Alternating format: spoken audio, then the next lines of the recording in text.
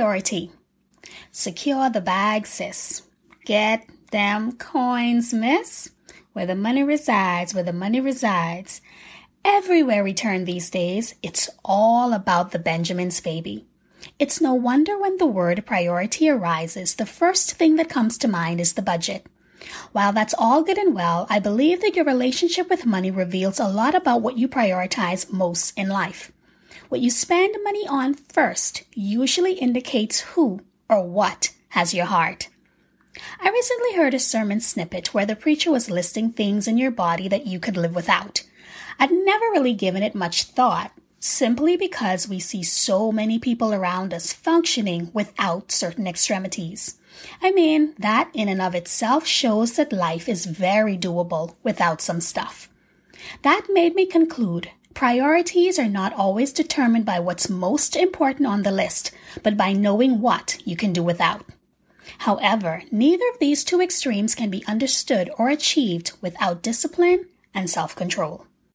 I remember being off to school in 2007, and for the first time ever, I quickly realized I have the right to do anything, but not everything is beneficial.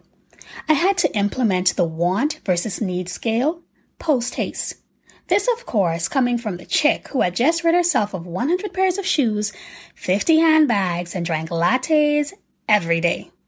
How on earth could I now toggle between 5 pairs of shoes, 2 handbags, and instant homemade coffee? I think I just threw up a little in my mouth. How do I now resist the urge to spend impulsively? I had to reconcile within myself when I walked into a store and ogled over an item. Do I want this or do I need this? I knew all too well how easy it was to talk myself into needing something I only wanted, use it twice, then forgot all about it. Unfortunately for me, there were no parents back at the crib to replenish the reserve at will. That said, I was shook how fast I found myself foregoing things I swore I could not live without. Cue Michael Bolton's, "How am I supposed to live without you?" It's like when we tell people we can't live without them, or we don't know what we'd do if they left. Insert roll eye emoji. Is that really the case, though? Truth is, if they are not your oxygen supply, or responsible for your heart contractions or brain activity, you'll survive. I know, it's difficult wrapping your mind around not having something that became somewhat of an appendage, but hey, months after not seeing or talking to Thingamabob, it gets a little easier to do without. Trust me. I mean, after you've given up something for Lent, do you really need to go back to it? Or is it that you spent the last 40 days just thinking about it, so much so that your craving and desire only increased? Here's the thing. What consumes your thoughts will eventually control your life. Period. Priority comes down to choices, making a succession of decisions. By virtue of its definition, the fact or condition of being regarded or treated as more important, figuring out what's a priority should really be a no-brainer. Like, why would you buy a purse knowing full well there's no food at the house? Or why would you go shopping when you know your car payment is due? Sounds simple enough, right? Deciding which thing is more important. But can I tell you, like many of you, at some point I had my priorities more mixed up than jambalaya. I looked cute, and my hair was Selene. But boy, was I hungry with my car on E. Dating ironically showed me firsthand how people prioritize differently. I learned you'll never take precedence to a man with children. I'm talking a real father, not the fly-by-night. I didn't get my check this week and I couldn't call because I ran out of minutes once. Not them. Career-driven men have tunnel vision, and more often than not, you're gonna be placed on the back burner. Now, when he makes it, if by chance you're still together, I hope you are somewhere upping your game too, because now this dude can have his pick of the litter. A man who still believes he's, as Beanie Man would say, the girl's dem sugar, will only frustrate you. because he's more consumed with the idea of still having it than he is with having it under control. And finally, if by some weird twist of fate you end up with a mama's boy, take your L, love. Mom knows about everything, and she's really the one calling the shots. Like they say in the streets, if he's not your husband, don't take that on. I learned a lesson in priority from Mary and Martha, the sisters of Lazarus, the one raised from the dead, all three siblings being friends with Jesus. Jesus popped by their house one day as friends would do. Poor Mary, bless her heart, sat with Jesus the whole time listening intently to all he had to say.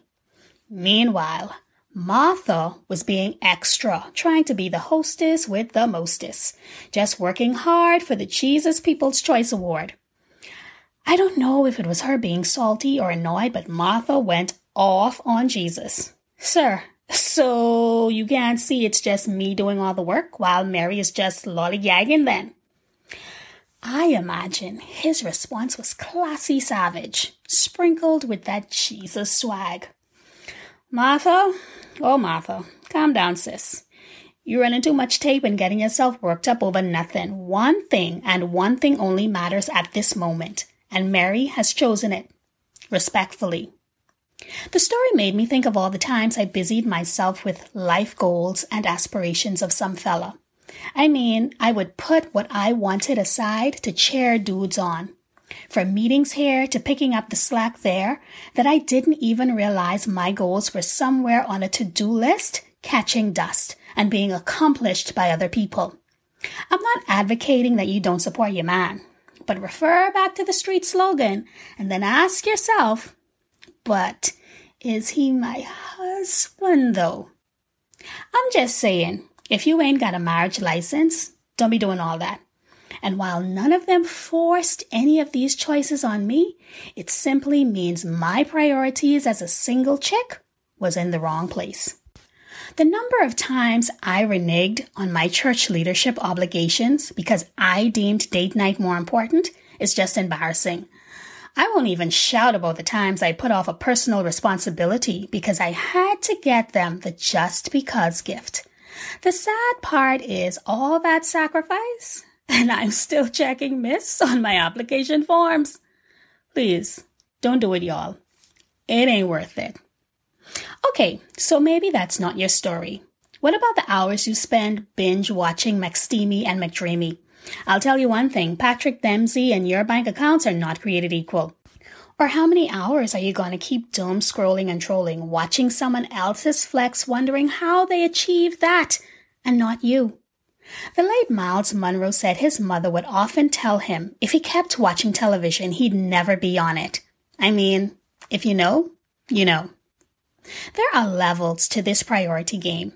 At each stage in your life, what you hold in high regard will shift.